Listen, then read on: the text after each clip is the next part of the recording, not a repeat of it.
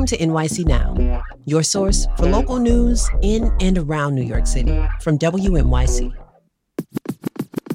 It's Tuesday, February 6th. Here's the Midday News from Lance Lucky. More than 70 current and former NYCHA employees are facing bribery and corruption charges as part of a newly unveiled probe into misconduct at the agency.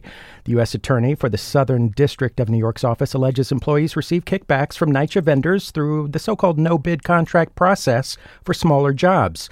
Ivan Arvello is a special agent with Homeland Security. He says the superintendents arrested today prioritized their own financial gain over NYCHA residents, ultimately driving up costs. These offenders allegedly enriched themselves at the expense of NYCHA residents and the contractors who were pursuing the real American dream by lining their own pockets through these illegal backdoor deals.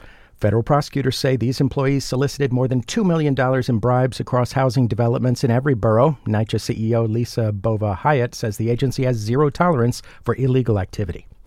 Mayor Adams wants the state to pick up half the city's cost for providing care to migrants. The mayor made the request this morning at a state budget hearing in Albany. He says he's all but given up on convincing the federal government to pick up a greater share of costs for caring for migrants. So now he wants the state and city to split the cost 50-50.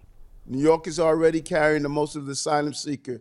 It's wrong to ask them to do more, and it's put our city in a precarious position.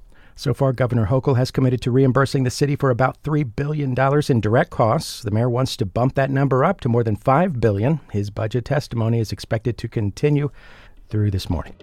It's 39 now, 42 this afternoon, around the freezing mark tonight, sunny, and 45 tomorrow. Stay close. There's more after the break.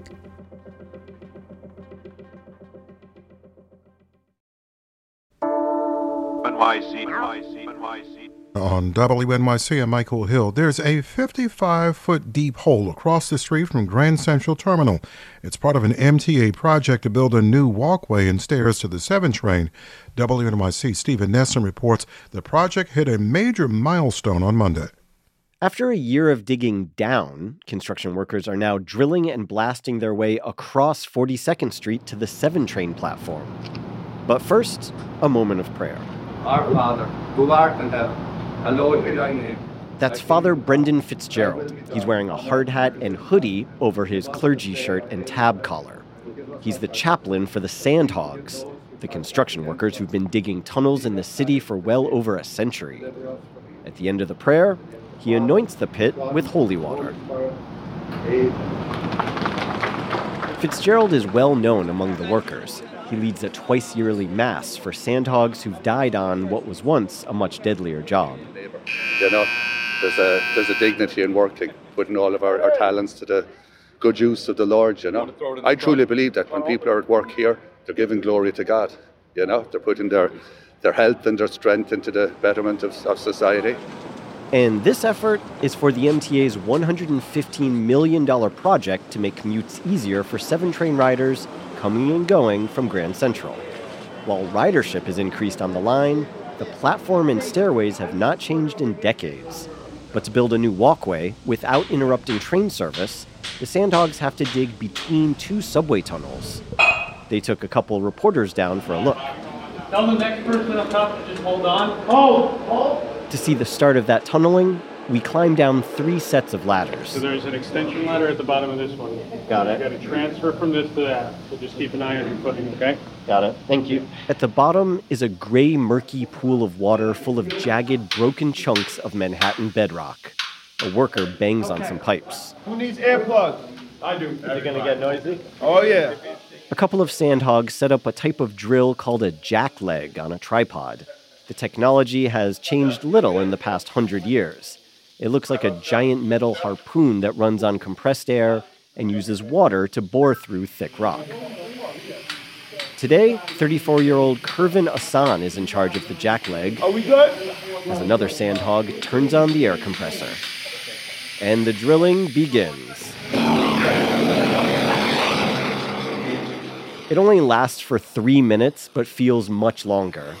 I ask Hassan, how's his hearing after that? I said again. How's your hearing? It's good. I use the earplugs and the earmuffs, so I'm doing good. Hassan says he's been drilling for 15 years, so he's used to it. If you don't hold it tight, it's taking you flying.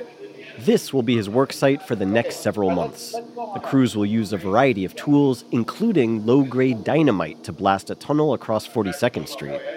The MTA says the explosions won't be that loud. The agency hopes the walkway and new staircases will be complete by the end of the year. Stephen Nessen, WNYC News.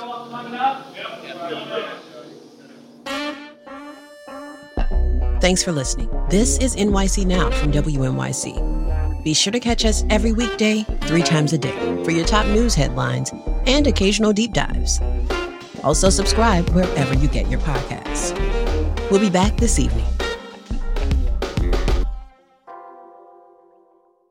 At Radiolab, we love nothing more than nerding out about science, neuroscience, chemistry. But we do also like to get into other kinds of stories. Stories about policing or politics, country music, hockey, sex, of bugs.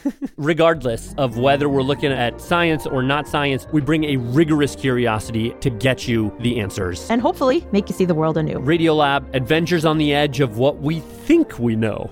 Wherever you get your podcasts.